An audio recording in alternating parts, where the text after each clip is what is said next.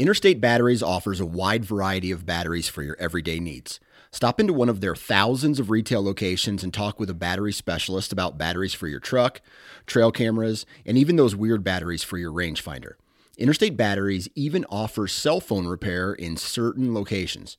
For more information, visit interstatebatteries.com. Interstate Batteries, outrageously dependable.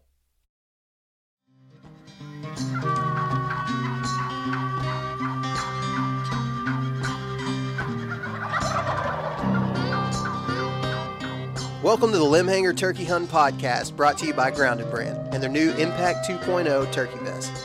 Get grounded at groundedbrand.com. The Limhanger Turkey Hunting Podcast strives to bring opinions and discussions from all aspects of the turkey hunting community, from legendary turkey hunters who hunted in military fatigues to the modern day hunters embracing technology while maintaining traditions passed along for generations. All are welcome at this roundtable conversation about one of the wariest creatures in North America, the wild turkey. Y'all stick around. It's going to be a great show. And welcome to another episode of the Limhanger Podcast. I am Adam Cruz, and with me tonight I have the Reverend Joey Bell and the new turkey thug, Parker McDonald. Gentlemen, how are you guys doing tonight? Whew. Not feeling well tonight. I'm feeling pretty stuffy. That Florida pollen, it got the best of me. Yeah, it was an interesting trip. You stayed down there a whole week, so I'm guessing the family is glad to see you at home. Oh yeah, dude. We ended up coming home yesterday, a day early. Had some pretty dang good turkey hunts down there, and came home really about 2 days early because I was planning on trying to come back Friday, and I was like, you know what, I'm satisfied. That was fun. We had a good time. But then, like always, I come home from a trip sick, which really just is a bad look for the wife. You do, man. Like it always stones, happens. Flu. She's gonna be thinking I'm making out with all my hunting buddies for long. She's like, "You're sick every time." You done catching something from them truck stops or something from the sketchy boat ramps. That's what it is. It's the sketchy boat ramps. No, man, it's been a dang good week, and I was happy to be home. Very happy to be home. I'm jealous. I'm the jealous one out of all of us. And Matt's not here tonight, but out of the four of us that are regularly on here, I'm pretty confident in saying that I'm probably the most deranged turkey person in amongst us. And I'm the only one that ain't set foot in turkey woods yet. And I ain't living right, I guess. No, Joey, you just have more money than us, probably. That's really yes. More money, No. happier marriage, all those things. Joey is smart. He does save, he saves his PTO, and I think his time for the turkey woods. I see that, the weekends when we're out deer hunting and on trips to Kentucky, Joey's he's sitting there wringing his hands. He's like, wait till turkey season, boys. I'm going to be out there. That's right. He'll get his. I get a lot. I mean, I honestly get a lot of time off, but just my job I couldn't leave for multiple weeks in the spring with my job. I probably would have 3 weeks worth of vacation, by the end of April or something, but just, Adam, you're in sales, you just can't abandon everything for a couple weeks. But yeah, I, like I said before, take that 1 week off and designate that week. Would have done 2 weeks this year, but I wasn't able to go to Florida. But might do that next year. And as the kids get older, we'll see what happens. So long as I go on a vacation with my wife at least once a year, then I should be okay. And then I might go out west, every other year or so during the fall. You know what's interesting about our Florida trip? Last week on the podcast, we talked about hunting etiquette. I mean, we went into a deep dive. We had 3 really great guests on to talk about it. I thought, when I walked away from that podcast, I was like, man, I think we did the world a good service, right? Helping educate the rest of the turkey hunting world. And then we get down there, man, and it was the show of the century on on turkey hunting, etiquette and ethics, all in the wrong direction, man. Yeah, it was it was pretty bad. Maybe it's the worst I've ever been around. Yeah. Maybe we need to focus more on the Florida demographic for Yeah. the Limb Hanger podcast, because maybe it ain't reaching down there. Well, here's the thing, dude. Here's what I truly believe. Um, the majority of people are not going to be that way, right? Like they're just not going to be that way. I think just in being with the guys at camp this week, like pretty much everybody in that group was from Florida, and they're like, yeah, that's Florida. Most of them aren't the kind of people like we are. They're, and I don't want to say it's not even a demographic of people, really. It's just people who aren't really into the hunting media type stuff. This is just how they've always done it, and this is how they're always going to do it. It's how Grandpa did it, and you ain't changing their mind. It's not a demographic. It really isn't. It's just a thing, and it tends to be pretty prominent in Florida. Do you think it's because those guys just are kind of homebodies and they hang around? They stick to their own state, because unless you're going to somewhere in the southeast, or at least even from North Florida, I mean, everywhere else is a pretty good haul. And if you live in South Florida, everywhere is a long way away, unless you fly. And then, I mean, flying gets expensive. So do you think it's because they just stick around Florida more so than maybe other states, and they kind of just, I mean, they don't get exposed to other public areas or other states? And so I don't know. So here's my thoughts. Okay, my wife's from Florida, and she's got a lot of family that's from Florida, and they're like OG Floridians. A lot of Florida is people who retired from New York or something like that. There's a lot of Yankees down in Florida. Snowbirds. Yeah, snowbirds, exactly. And but so anyway, her family they're all from there, and they're country, right? There's some people in her family who are country, and it almost like out where they live, they're great people, really really good people, but out where they live, like it feels lawless on a lot of these public areas. I don't know if that's because there's just not enough game wardens to really do anything, but if anybody's listened to Southern Ground podcast, where I talk about Florida and my first experiences in Florida, I felt like I had entered into Mad Max, like Thunderdome. Like it felt like there was so many people breaking laws that it really just nobody did anything about it. And that's just kind of how it, I don't know. I don't want to talk bad about the people of Florida, because everybody I know personally from Florida is freaking great.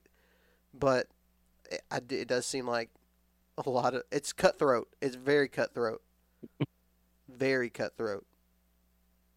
And we're blowing up their WMA on opening day. Like that, we rolled deep. There was a lot of people in that area. So if I'm these guys, like, I can see where their agitation might come from, but they're also rolling in at daylight, right? Yeah. Like, I mean, we've been sitting there since 3:30 in the morning. Yeah.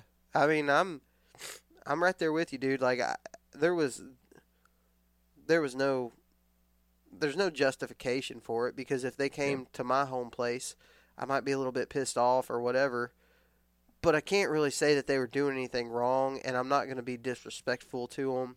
I feel like I'm fairly, and even what we're going to talk about it later, even to the guy that was very disrespectful to us on opening day, I didn't say anything that I'm ashamed of to him. You know what I mean? Like, there's nothing about what I said to the guy that I felt was out of line or even almost rude. So, I think it goes back to what we talked about in that last episode. It's kind of like defensive driving. I felt like I said enough to maybe get myself in a fender bender.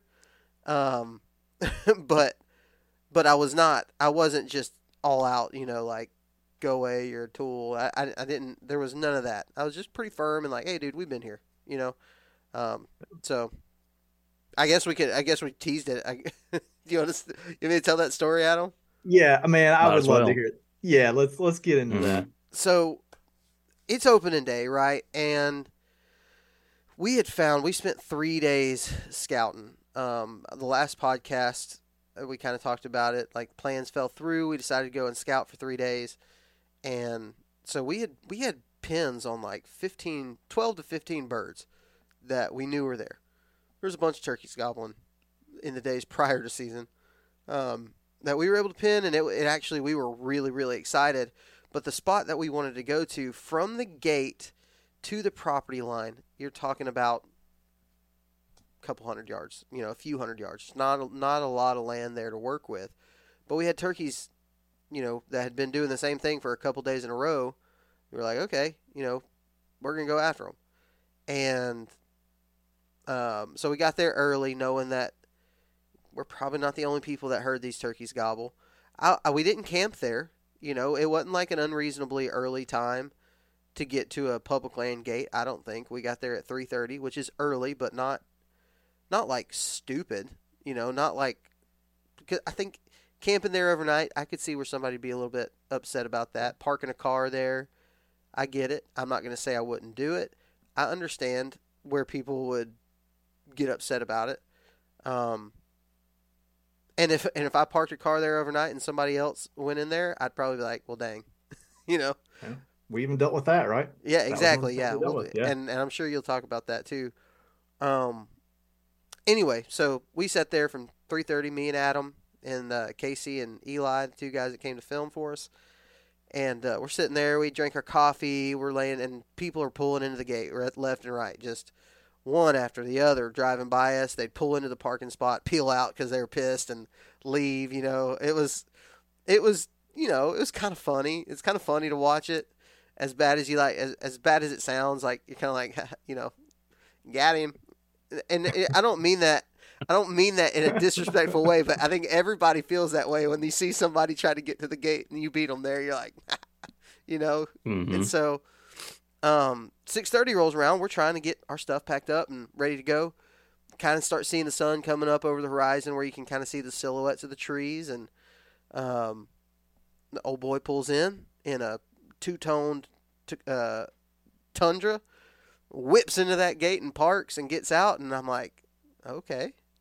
He gets out of the truck. I said, hey, man, how's it going? He said, oh, I'm doing good. I said, well, man, we're going to be up in that area. Like I said, it's not a whole lot of space. And it's definitely not room enough for two hunters. There's so much property here. I would have been even more okay if he would have pulled down 100 yards down the road, went into where he was going to go, whatever. He pulled in right there with us, and I said, hey, we're going to be all over that area, all the way back to the property line, pretty much all morning. And he said, well, that's where I'm going too. And we're like, okay. And I think, Adam, you said, what would you say? And I said, well, he said he's going to go in there anyways. I said, Casey, let's just go ahead and get packed up and go. At this point, we have a lot invested. We've got scouting here that we've done. We beat the guy, right? Like, we're not doing anything wrong. We beat him. We packed our stuff, and I walked over to his truck and pulled up my maps, and I was very honest. I was like, hey, man, listen. Right here is where we're going to start out at. Right there. And he said, yep, that's right where I'm starting at too. I said, okay, well, that's fine. You're more than welcome to go in there. I can't tell you can't go in there. We've been here for 3 hours and we're not leaving. So if a turkey starts gobbling, we're not going to screw you up on purpose, but we're also not going to be too terribly concerned about your presence there. And he said, well, all right then. Well, I hope I kill one, and maybe y'all can too soon. And if not, God bless it. That's exactly what he said. I'm like, okay. Here's another thing. The guy was drunk as a freaking, I don't know. Wow. I don't know what the analogy would be there, but he was super drunk, and you could smell it. Like, I felt like I was drunk after smelling his breath. It was bad, y'all. Like, I wish that smells would come through a camera lens. Also, Casey was filming this whole thing because in my mind, I'm like, if something were to happen, number one, we want to have this documentation. Number two, we just did a podcast about hunter ethics. What a great example of bad hunter ethics. It's just easy content, right? Obviously, we're not going to share. I don't even know the guy's name. We're not going to share his name. I'm not going to show his face, but it's really bad. I was just going to use it for something, whatever. Do it for the gram. Piss some people off. But I was like, and here's my thing. I had no intention of getting anywhere close to this guy. Okay? You guys know, and everybody should freaking know, these people that think they're better than everybody, whatever, can shut up. You should know, if you know me. You don't even have to know me personally. Just watch the videos. Listen to the things I say in the podcast.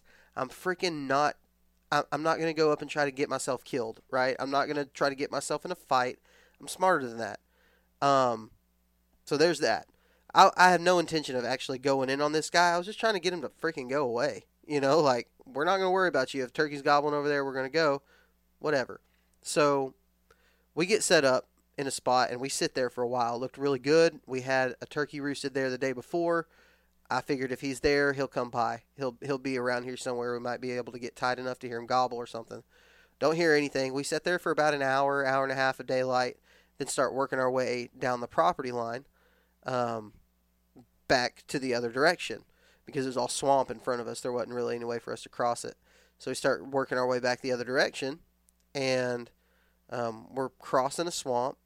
And all of a sudden, we're literally on the property line, trying to hear birds on either side, because if a bird's on private, then we were going to try to pull it over to public, obviously. And we're walking on this property line, and we hear a shot really close to us on the other side of the property line. I pulled out Onyx, and I was doing the little directional thing. It was obvious that it was probably 50 to 75 yards on the other side of the property, on the other side of the fence. And I looked at Casey and I was like, bro, that's got to be that guy. Like, if it's not that guy, then it's somebody else hunting on the private land. But crap, they're close, you know. And we hadn't heard any turkeys gobble all morning long. And if there was a turkey gobbling over there, we would have dang heard it. So I wasn't trying to catch this guy. I wasn't trying to get myself in a bind. If he shot a turkey on private land and poached it, I obviously, with this guy, with this drunk dude, I'm not trying to get caught in the middle where he gets caught, does something stupid, whatever. So we take our time walking. Like, we give him time to do his thing, whatever. Take our time. We finally get to a trail, and Casey finds a boot track. That boot track is fresh. It had rained that morning, so it was like absolutely fresh. We start following the boot track, and the boot tracks just continue past the fence. And this fence it's not a good fence. It's not like he had to struggle to cross it. It's like a 2-strand barbed wire fence that he could just cross through. And it continued. We never saw a pile of feathers, never saw anything. That's what I was looking for. Whatever. You know, he can do his thing. I don't care. But the Joker poached turkey, right? Like, you can safely assume with this situation that he did not have permission to be on that private land.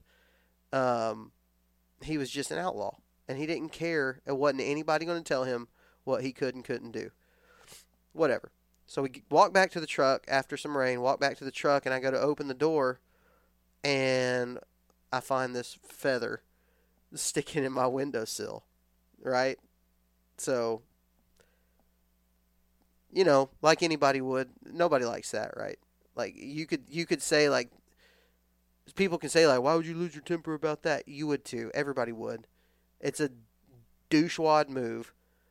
And the guy was obviously being just a giant dickhead.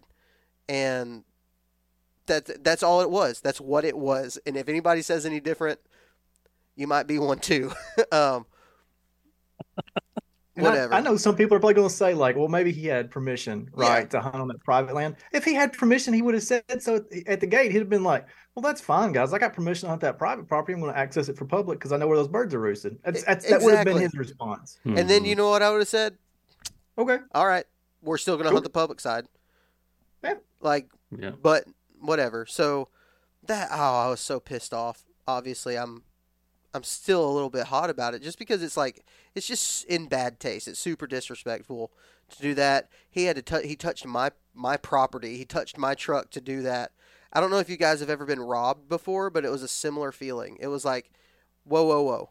You can say all you want to my face, but you're going to touch my things? Like, whatever. Maybe I'm being a little, Do you feel about it. assaulted? Huh? Do you feel assaulted, transgressed upon? Yeah. Show me on this truck where he hurt you. I told Did you Casey, keep the feather? I threw it on the ground on film. I told Casey to start filming once I saw it, and we talked about it or whatever. Well, then a game warden pulls up, and she's checking licenses. It's opening day, to be expected. I know she had just come by y'all, Adam, and I told her about it, and she was really nice. She was very kind. It was an easy exchange, but here the funny part was I said I told her about it because it had just happened, and I was like, and I'm pretty sure he poached a turkey. Like, we found his boot tracks. It obviously had just rained. It was pretty clear what happened. We heard the shot across the fence line. Then he put the feather there. And she said, well, that's a dick move. But it's public land. I'm like, no, it's not. He was on private land. It was private land. So today I posted a picture of the window on Instagram with the feather stuck in it and told that story. And some people have different opinions about it, but that's why we put that podcast out, because some people think that what we did by getting there early was wrong, and you can't reserve your spots, and you can't blah, blah, blah, and whatever. You are correct. Like, on public land, it literally is prison rules, right? Like, anything goes, and you should expect anything. But common courtesy and ethic isn't law, right? Like, our podcast last week wasn't hunting law. It's not law. It's just being a good human being. You know what I mean? Yeah. Like, just be good. I'm not saying you have to even say anything to the people. And honestly, the guys who peeled out in the parking lot and parking area, like, okay, I get it. But at least you had the sense enough to move on. Like, that's my problem, man. And, long story short, we ended up going back there the next day, the next afternoon at 3:30, and I killed a bird. A really freaking nice bird, too. Like Boss Tom type nice bird. And it was awesome. Like, all of our scouting paid off. We went in at the right time. It was beautiful. An absolutely beautiful turkey hunt. And so, at the end of the day, it didn't really affect me. And it didn't. It didn't ruin my whole day. You know what I mean? It was just an exchange that we had that I wanted to share because I think it's a great example of, hey, don't do this. It's a very extreme example because, like I said, I have not had very many negative experiences like that on public land. And I hunted a lot. It's not like I'm not out there a lot. Most people are just decent. But this guy, 'twas not.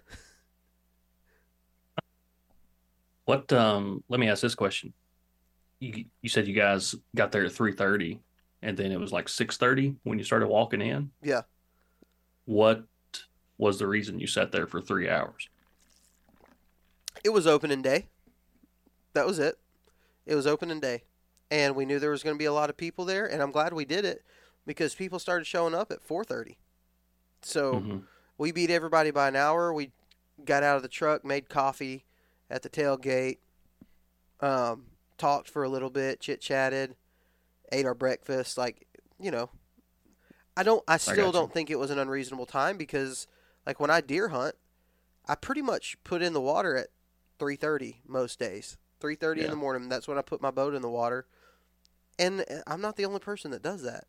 I know that 3:30 is a pretty normal time for people to get to a gate, especially if they're worried about other people hunting the spot. Like, just makes sense to me.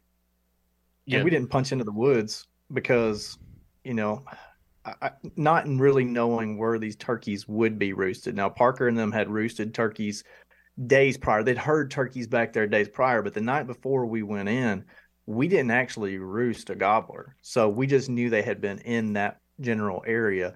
So both the areas that Parker and I went to, punching in maybe too far would have been a mistake in bumping birds off the trees. So I got you. That was the reason we didn't punch into the woods. And that was my real question. It wasn't that, why did you get there so early? Dude, I'd have got there at 2:30. I ain't even gonna lie about it. But I probably would have also walked in at 2:35, and just took my coffee and biscuit with me.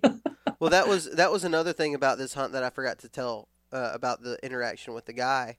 He said, so how are you getting to that spot? And you go in there, are you going to turn left or are you going to turn right at the fork? And I was like, homie, I hadn't been in there. Like, we just been hearing turkeys gobble. We don't got any reason to go in there. We know there's turkeys in there, so we're going to go in there and listen for where they're at. Nothing groundbreaking for most of the people who are probably hardcore enough turkey hunters to listen to this podcast. Like, we were going to go and listen, try to figure out where they were, then make a move.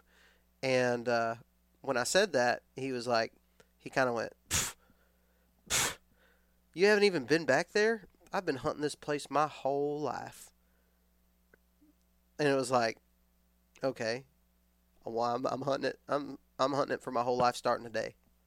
You know, like, and I'm gonna keep it wasn't a coming long back. walk to that.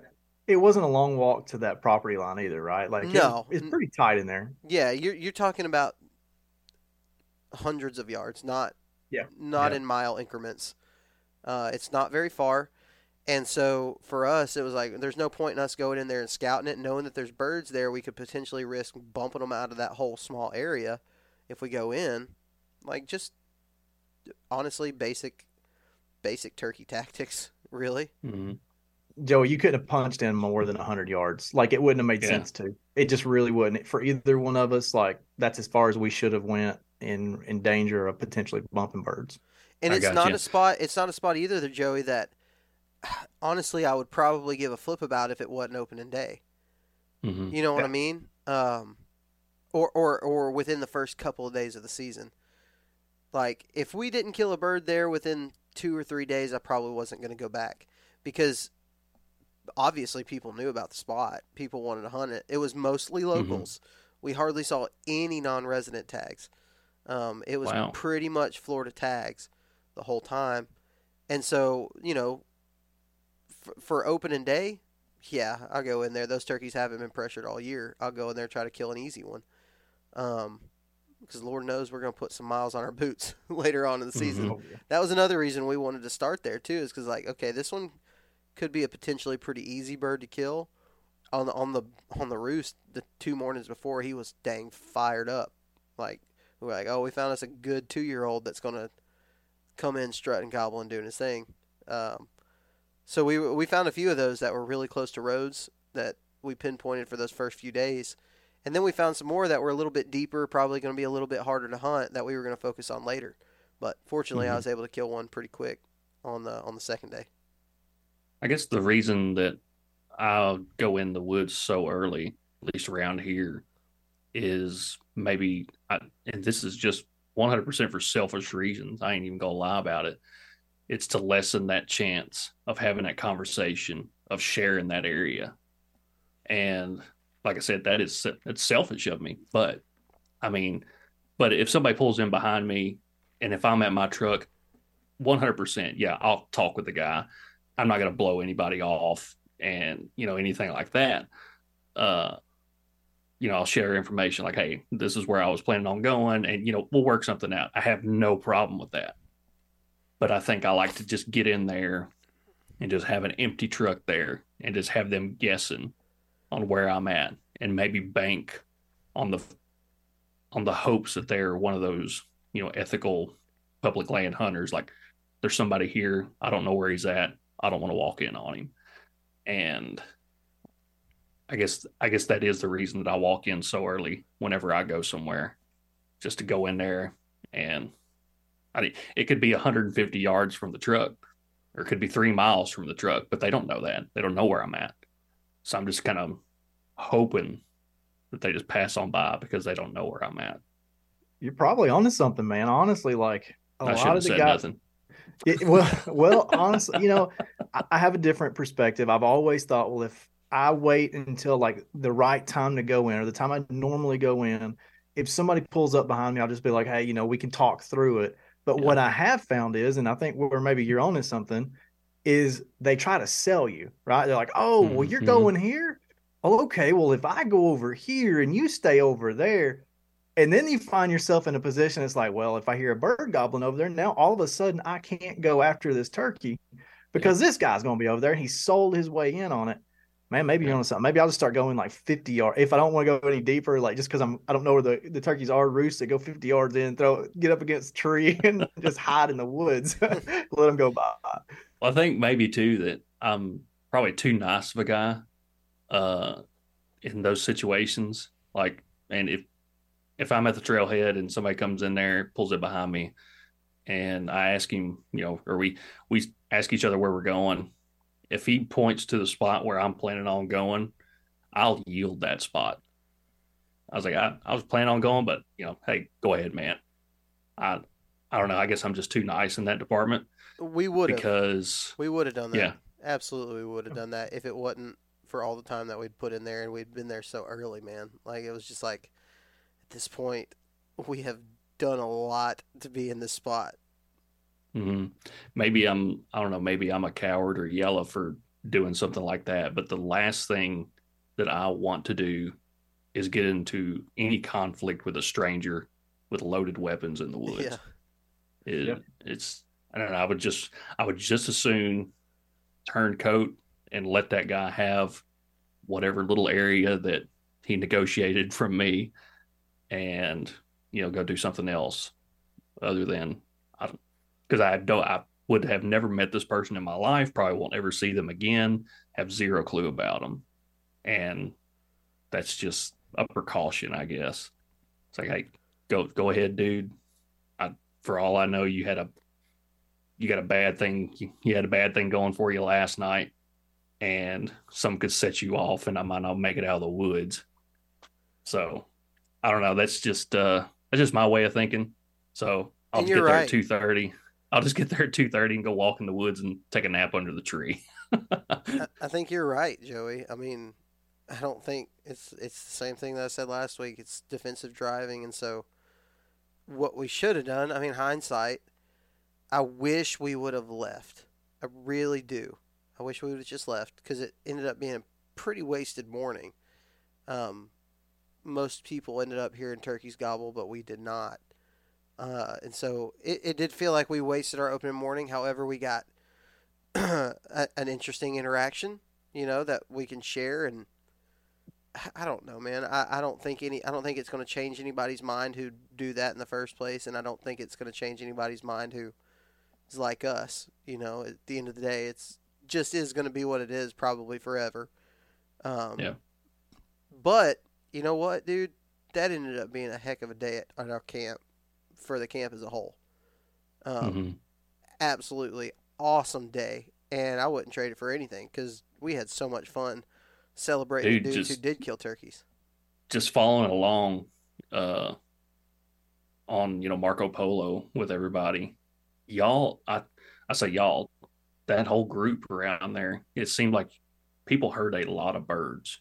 Yeah. With the amount of people that were there, y'all encountered a lot of birds. And that's what made me even more jealous that I wasn't down there because there was I don't know, it just seems like they had to have had a bumper crop of turkeys 2 years ago down there.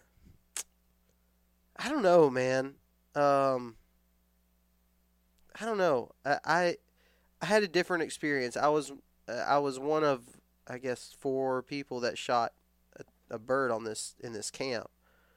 It was tough. Like, it was not easy on us. We put in a lot of miles. I felt like a lot of Florida guys use the e-bikes, which is great. I'm an advocate for e-bikes. I can't afford one, so I don't have one. But if I could, I probably would use one in Florida for sure, where it's legal. And it definitely seemed like it was an advantage because what me and Casey ended up doing on opening day was just a lot of walking and doing basically what we could have covered what we did all day in like 15 minutes on an e-bike. And I mean, that's a pretty dang good advantage when you're talking about turkey hunting on public land where, you're just walking around trying to strike birds after fly down pretty much. And in a bike, you can just dang go. You can run 150, 200 yards up the trail, call, try to strike one, don't hear one, ride another 250. I mean, you do it so fast. We ended up putting on like close to 8 miles on that first day, and I'm pretty sure like our buddy Clay Harper probably put on for 8 miles in like the first hour of daylight, you know. Um, but that's a great advantage, and I'm for it. I just can't afford one. That's it. And I had that same experience, Joey. Like, man, I heard like one gobbler probably within 300 yards, and the others that I heard were so faint they were the mysterious phantom gobbles. So it was tough. Like, I didn't even get a chance to work a turkey. Yeah.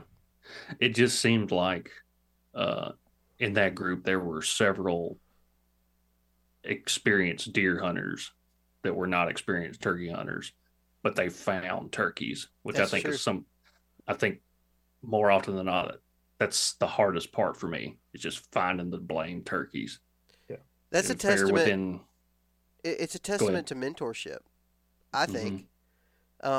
Walt's, the Chasing Tails Marco Polo group, it's got a lot, like you guys know, and these guys are not embarrassed to say it either. A lot of adult onset hunters who have just started hunting, and they live in Florida. Most of them do, and it's hard to hunt anything in Florida. And so they're just really trying hard to find people who will teach them and share information. That's why they found such a great group there, is because they've got really experienced guys, a couple of them, who are willing to share information.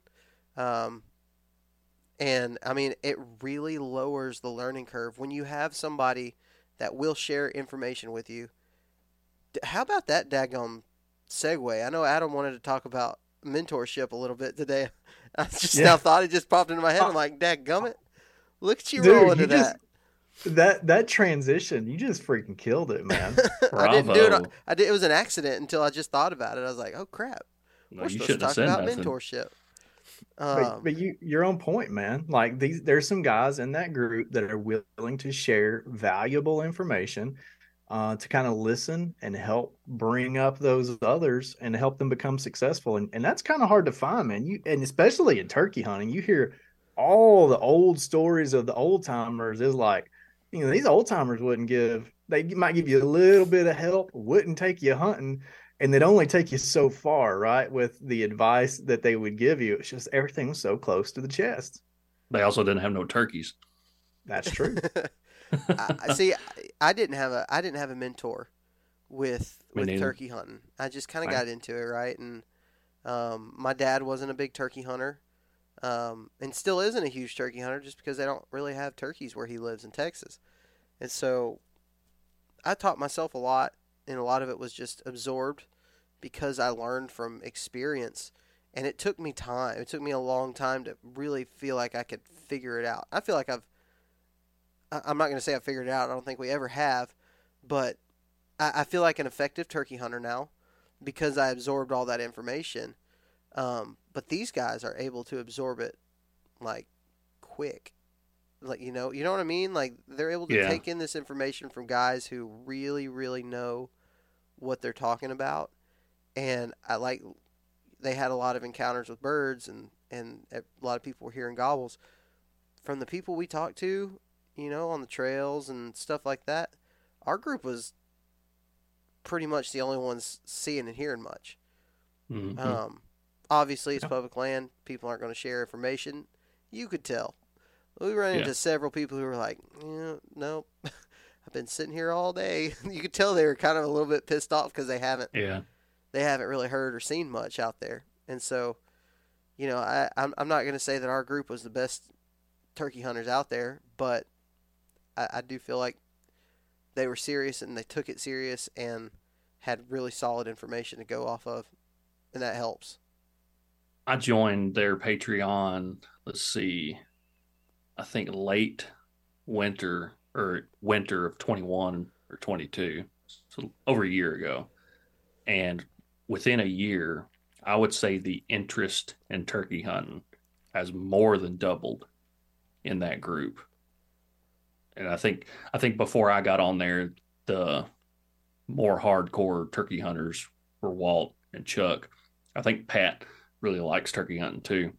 and he did before I joined anyway. But y'all know how I am. I mean, we could talk about bowling, and I'll end up talking about turkey hunting. So I don't want to take all the credit for that, but I'm gonna take a little bit of it for it because that's the only thing I'll talk about hardly on there. Well, he did name a turkey call after you, Joey, so he Wait, must have appreciated it. is it really? Is Yeah, that what the JB right? stands for? I think that's right. No And I think way. I had that thought today when they were talking about it because I didn't know it was called the JB, and I was like, "They daggum named a call after Joey Bell," and that's actually It's what the, happened. it's the worst call in the dang pack, too. I don't know what that says yeah, about I don't think anybody's gonna kill anything with it. it. I'm joking, Joey. I like it. I actually like got that it in call. my pouch. I got it in my pouch too, and it is a pretty good call. Is it And the I ghost think cut? it's like the offset The The ghost. offset ghost. Joey Bell, I was using your signature call when I killed Yeah. that Osceola. Would you look at that, man? Something You might get a prize. You might get a prize from Walt because I think he was wanting if somebody got a turkey kill on camera with one of those calls, he was gonna do something. Well, see, Remind we'll him do of it. anything that. for you. I just won. I just freaking won that thing, baby. Just crushed it. Come on. I do like that call. It does some like really nice, soft and subtle whistles and whines you can get up. Dude, it's so And pretty. I was talking to Walt the other day. I was like, man, I really can't find any kind of back end rasp on it. And he was like, well, I didn't mean for it to have any back end rasp. I really wanted that to be a softer, quieter call. And I was like, oh man, Yeah. you nailed it on that one then. I tell you, and I think So sweet. where Walt got that inspiration from. Last year, I got a ghost cut, and in my opinion, it seems like every call I've ever picked up, it had too much rasp for my liking, because I couldn't do those. I couldn't whisper like a purr. I couldn't whisper a whine or a tree yelp. It always just seemed too loud, and my purrs sounded more like fighting purrs than they would like low feeding purrs. And so I got this ghost cut, and it was from Appalachian Custom Calls, and I buy different calls, different companies every year now, but I've always used Appalachian. And I took one of their ghost cuts, and again, it just had a little too much rasp for my taste. And I took a little bitty pair, I guess surgical scissors, some kind of cosmetic scissors, teeny tiny scissors, and I just nipped the corners off that top reed to where it wasn't more of a omega shape. I know, nobody's seen my hands now, but you guys know what I'm talking about. Mm-hmm. It didn't have those little fins on the edges there. It was more like a straight horseshoe. And when I did that, I originally thought I had messed it up. I thought I just cut too much off those little corners there. And I started messing around with it. And man, that was the sweetest call that I have ever called with. Tree yelps, whines. I couldn't do a whine before. I couldn't.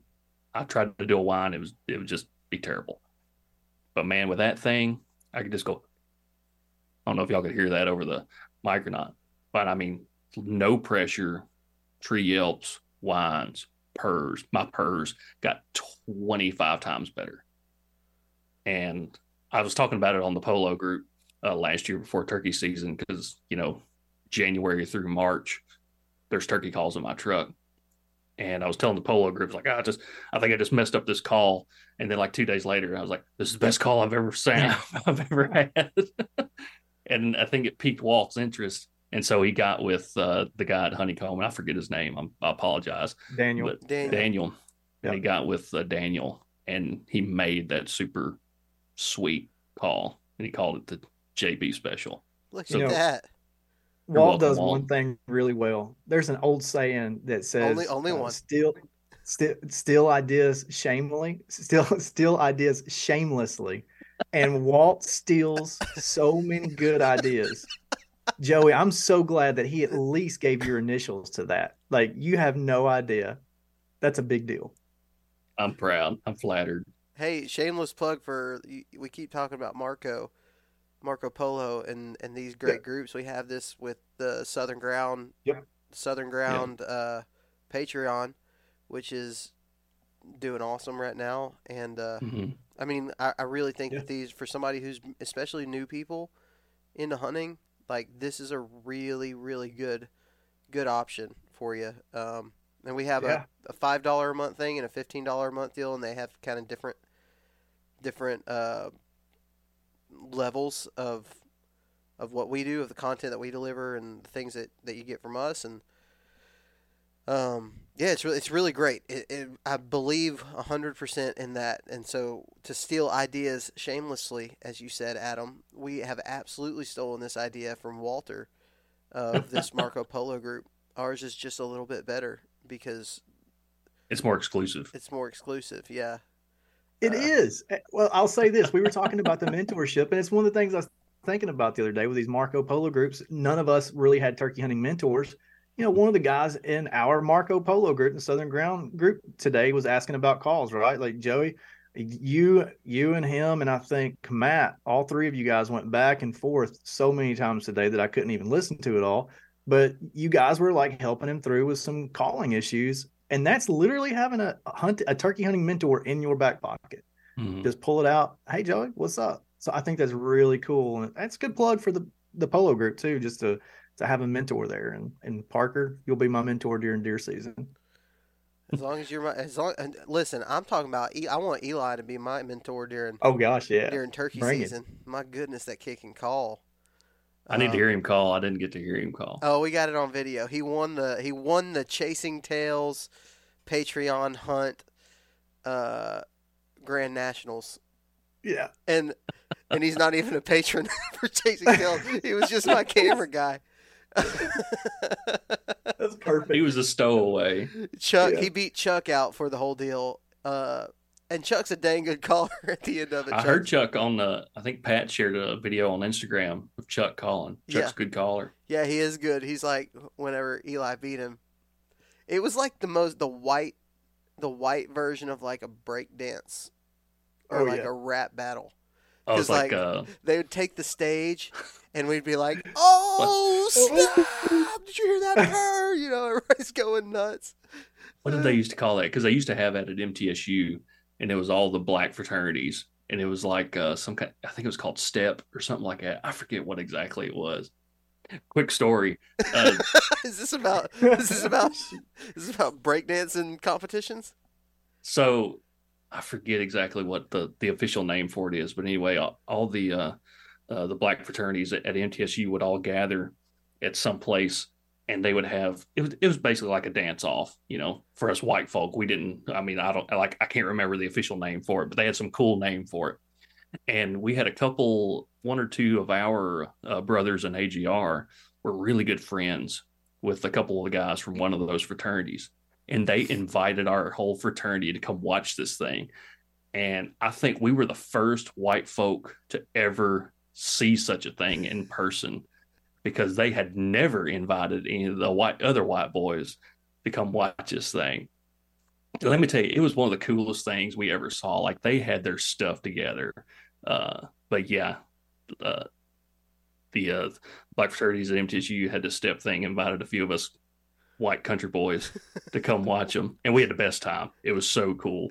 So yeah, you had your old Primos gobbler shaker out there. Oh, you know it. Yeah. Did you just say the double-sided lynch? Yeah, I just heard Adam say "getting with it." Getting with it. But no, dude, we had such a good time on this hunt. And speaking of Eli's a camera guy. For me, I got to film him shoot an Osceola yesterday in the most, fellas, I'm talking about the most beautiful setting that a turkey could, I'm not going to say ever be killed in, because there's some pretty good views out west. But as far as the south goes, like, it was like the most beautiful live oak hammock where there was a cattle farm and cows had pretty much grazed all the understory out. And we called this bird like over half a mile when I put the pin on it. We called him for over a half a mile straight line, which would be Lord knows how much in the actual route that he took.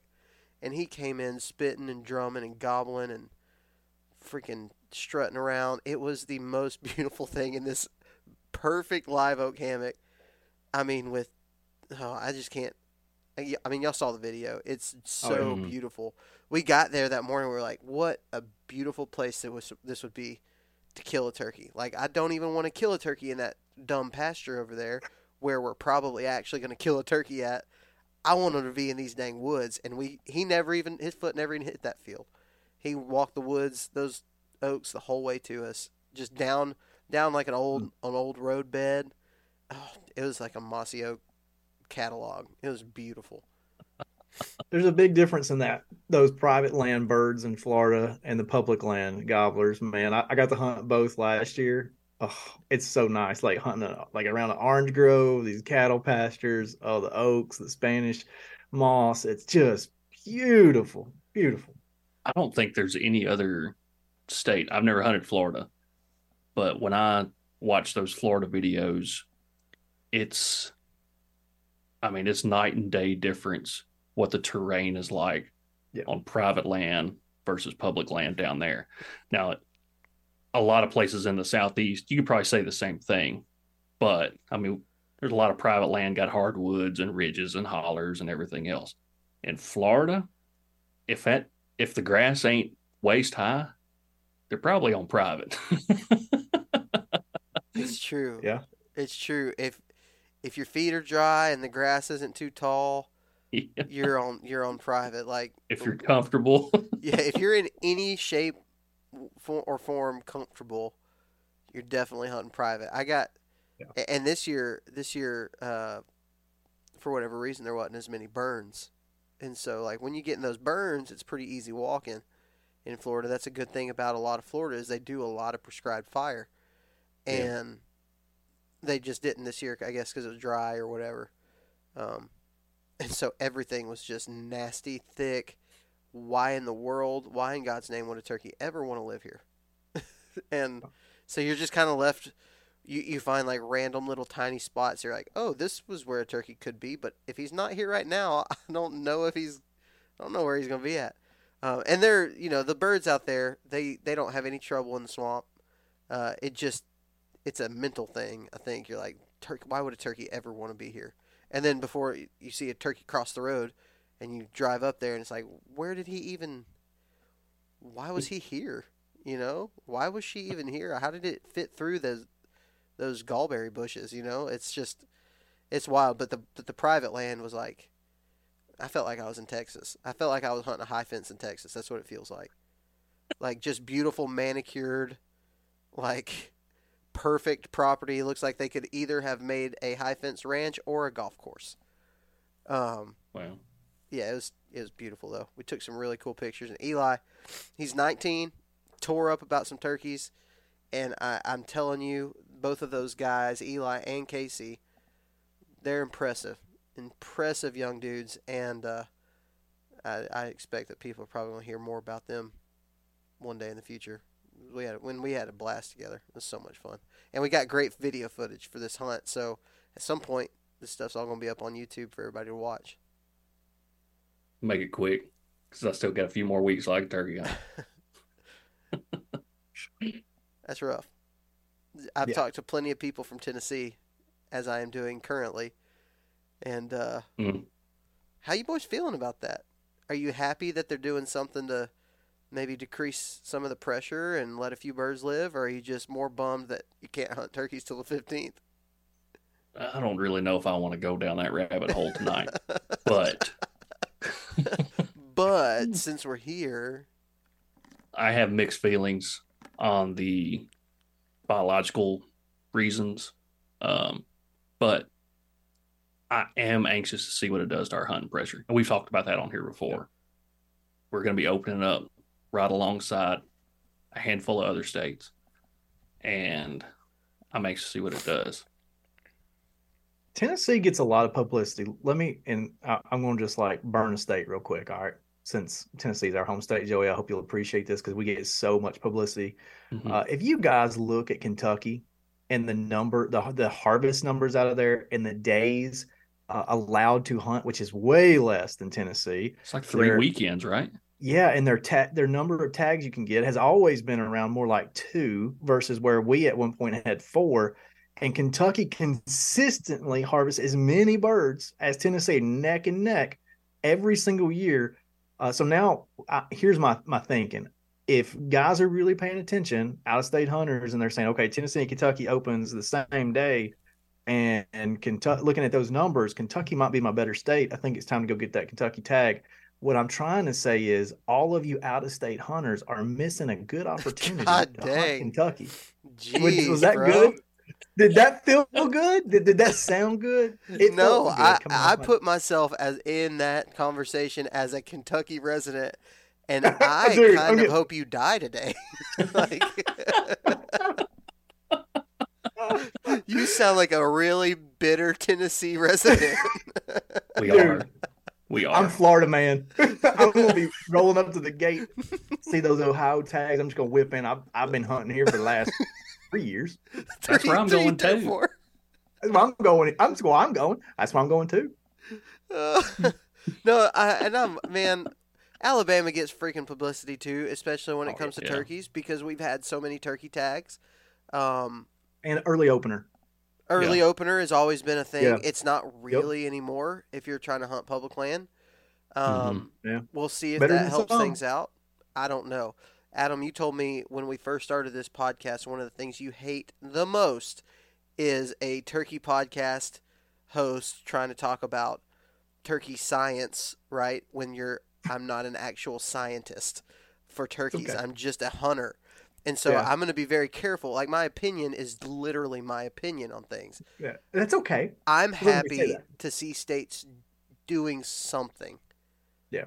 They don't have to do everything. It doesn't have to be the answer, but like, they're doing something. And I think that that's good. I don't like that we have to wait longer and our seasons get cut shorter, and it's a little bit inconvenient for what I would like to be doing, but it is what it is. And hopefully one day we can figure out how to make this thing work and how to sustain a population of turkeys. I've got to put my trust in that.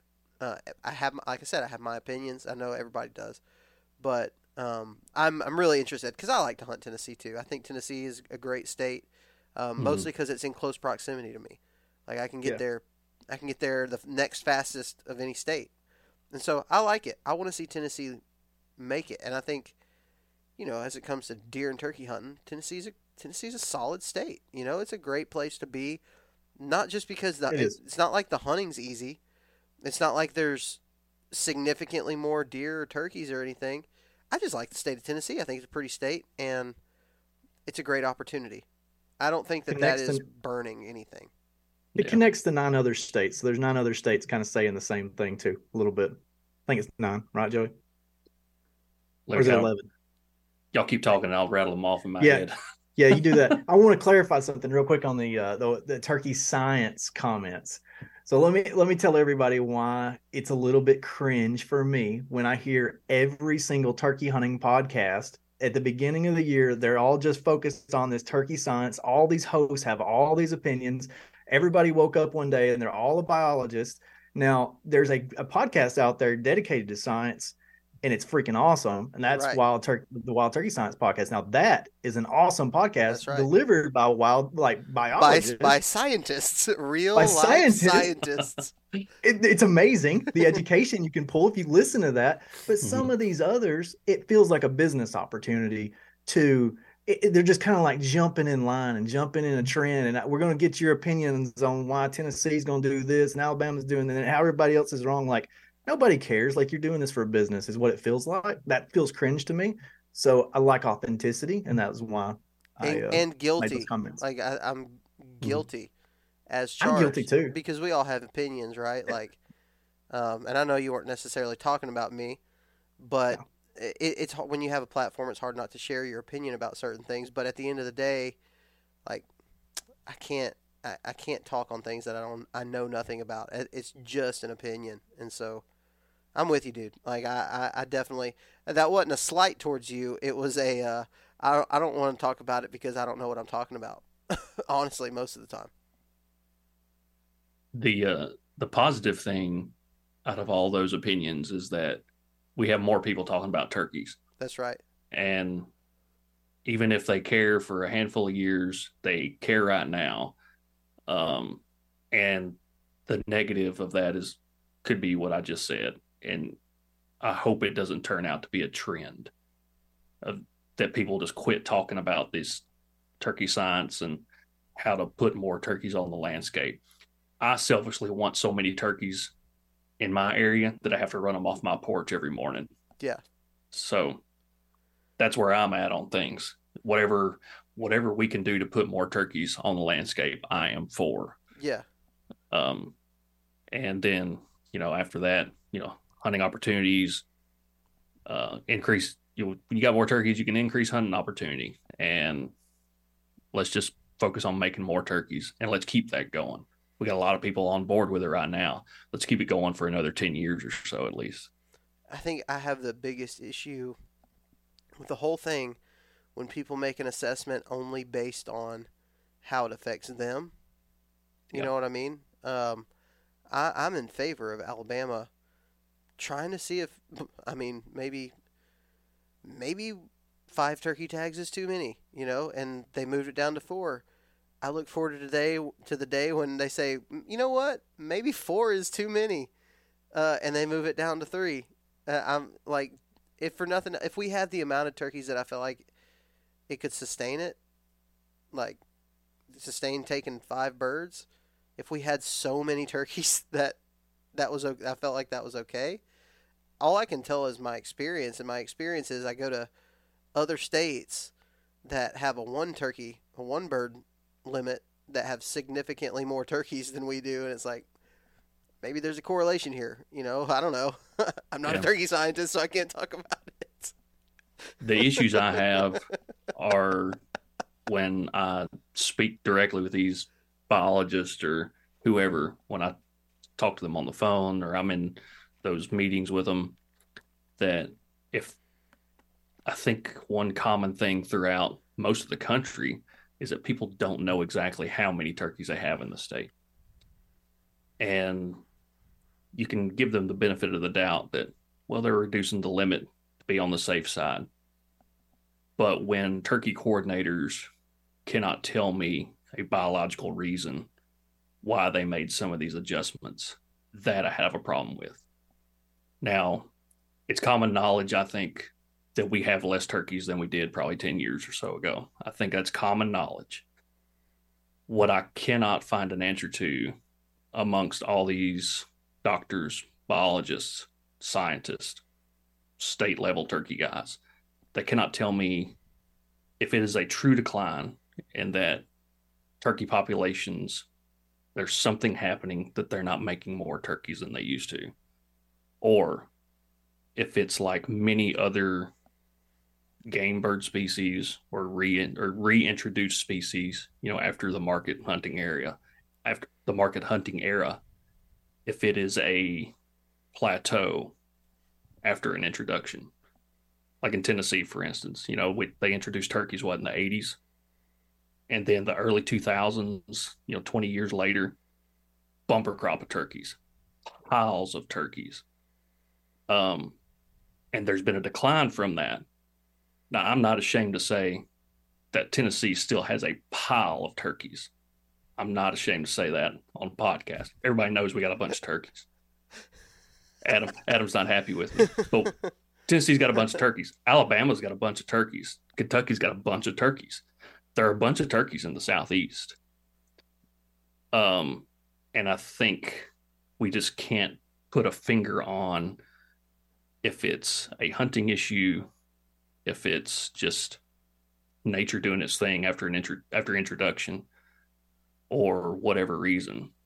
And I think because it's cool to talk about turkey science and population decline and everything else, there may be some knee-jerk reactions from these states regarding regulations, and not necessarily because there are biological reasons, but because there is outcry from the hunting community because it's cool to talk about turkey populations on social media. And it's easy to say, well, we should just lower the limit. We should shift the season back. We should do all these things. but we don't have a whole lot of data to prove that. And I think when we start making regulations based on emotions and not science, we're kind of no better than the anti-hunters, in my opinion, because a lot of their proposed changes is out of emotion and not science. And I don't think that's the route to go. Okay, I'll shut up now. Adam heard one thing and one thing only in that whole spiel. It was Tennessee has so many turkeys. No, pile of turkeys. Yeah, to quote, pile of turkeys. I have a couple of sentences I'll send you after this this call, and I'll send it to you via text message. Parker, I think you both know what it's going to look like. Oh, inside joke. Inside joke. No, here's the thing, man, and this is kind of where I end this conversation. And seriously, I'm not dogging you with this, Adam. Like, my opinion is just an opinion, pretty much on anything. With everything we've talked about today, when it comes to hunter ethics and things like that, it is an opinion, and nothing I say should ever, unless I tell you, like, I am 100% confident that what I'm telling you is fact. That's all it is. It's just an opinion. And I think that's where a lot of podcasts fall. You look at radio shows, talk shows, ESPN. Anytime anybody's talking, there's a lot of opinion mixed in with fact, and thus the world we live in today, right? And so I think using your best judgment, I'm not going to say like self-police, because I just don't like the word, but you know, if you got buddies, this is how I try to be. If I got buddies that I feel like are doing something unethical or whatever, which is common, you know, I'm not. A lot of people do things, say things, whatever, based on what you're saying, Joey. Emotion, like I'll be honest with them, and I expect my friends to do the same thing to me. If I do something that maybe is questionable, or say something that's questionable, when it comes to hunter ethics or whatever, like I think we all need to be okay with growing in that thing, and I think that and that alone is what's going to ensure that we can all enjoy ourselves when it comes to public land hunting and just turkey hunting in general. You know? I will add that if everyone will go out and buy The Old Pro Turkey Hunter by Gene Nunnery, the book or the audio book, read it, study it, treat it like your turkey hunting Bible, we'll all walk away. We'll leave this a better sport, whatever you want to call it, tradition than what we found it, without a doubt. That's a real plug. Yeah, that Absolutely. is required reading, in my opinion. Yeah, I agree. I think it's required reading every year. Yeah. I think it's a good one to catch up on. Yep, so 100%. So Ryland, hey, it's all an opinion to me. The only thing you know for sure is there was a drunk guy in Florida that jumped a fence, killed a turkey, and stuck his feather in your window. Yep, and that I've still got to pay taxes in April. Like that's pretty much it. And there's probably 3 times as many turkeys in Kentucky as there are in Tennessee. That's all I wanted to leave the podcast with. I'm taking that little bit of nugget to the interwebs tomorrow during my work day. I would say I'll send you some data, Joey. I would say the people of Kentucky would be mad, but they don't have internet, so they're not even listening to this. So they're all a bunch of deer hunters, anyways. They're all a bunch of deer hunters. They're fine. When Adam gets done sending me the mean text, he could drop me some knowledge. All right, boys. Well, turkey season is here. Fired up about it. It's beautiful. Oh, I can't tell you how many times I got chill bumps this week. Like, I can't believe this is right here. It's here. Dadgummit. I think the 2-week getting pushed back is just making it even worse. Like, because you're seeing more people turkey hunting before I can turkey hunt, where it used to be, I could probably deal with it for about a month, you know, but now I got to deal with it for a month and a half before I can go turkey hunting. I'm worried about my kids, Joey, because if you're able to take one of my children hunting, the other one's going to be jealous that they're with you instead of with me after they hear you calling versus hearing me. So, and I'm hoping you make that happen. That's still up in the air. We'll see. We'll see what happens with that. I may have to postpone a couple things going on that week in order to be physically able to stomp around, but we'll figure it out. Well, let's wrap this thing up. It's been a lot of fun catching up with you guys. I know everybody's itching to get in the woods. Those of us that have been able to taste a little bit of it want a little bit more. And I know Joey's sitting there just hungry as all get out, and I know a lot of listeners are as well. Yep. Really get after it. Mm-hmm. Hey, one thing on the podcast for all those that are listening, we've already got some really interesting reviews, I'll say, on Apple iTunes. If you guys want to go read that, I would really encourage all of our readers, if you're not going to leave a review, go to Apple iTunes, look at Limhanger. I want you to really dig into that first one that you find and see if you find anything that might pop out to you.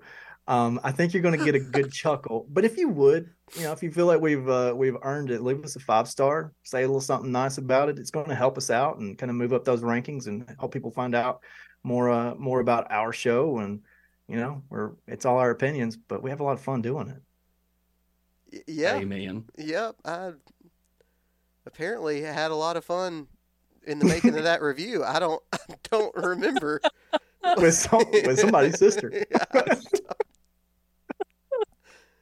I wish I could tell you what that was all about, but I don't want to give it away too much. I think it'll be funnier if people just go look at it. Just go look at it. We wish you could remember too, Parker. Yeah, we do. I never was much of a drinker or a druggie. I pretty well remember most of my life, but I don't remember. What did you call that thing you lived in, real quick? A Winnebago. Oh, I thought you called it like the Twinkie or something. I think I got that off OBX. I called it the Bager. That's really what we called it. We called it the Bager. Bager. I like it. Yeah, wow. It was 77. A lot of things just made sense. All right, guys. Let's wrap this thing up. Everybody, y'all have a good one. Thank you for listening. Good luck. Hey, thanks for listening to the Limhanger Turkey Hunting Podcast. Hope you tune in next week for another great conversation about our favorite bird in the woods, as the wild turkey. We'll talk to you guys next week.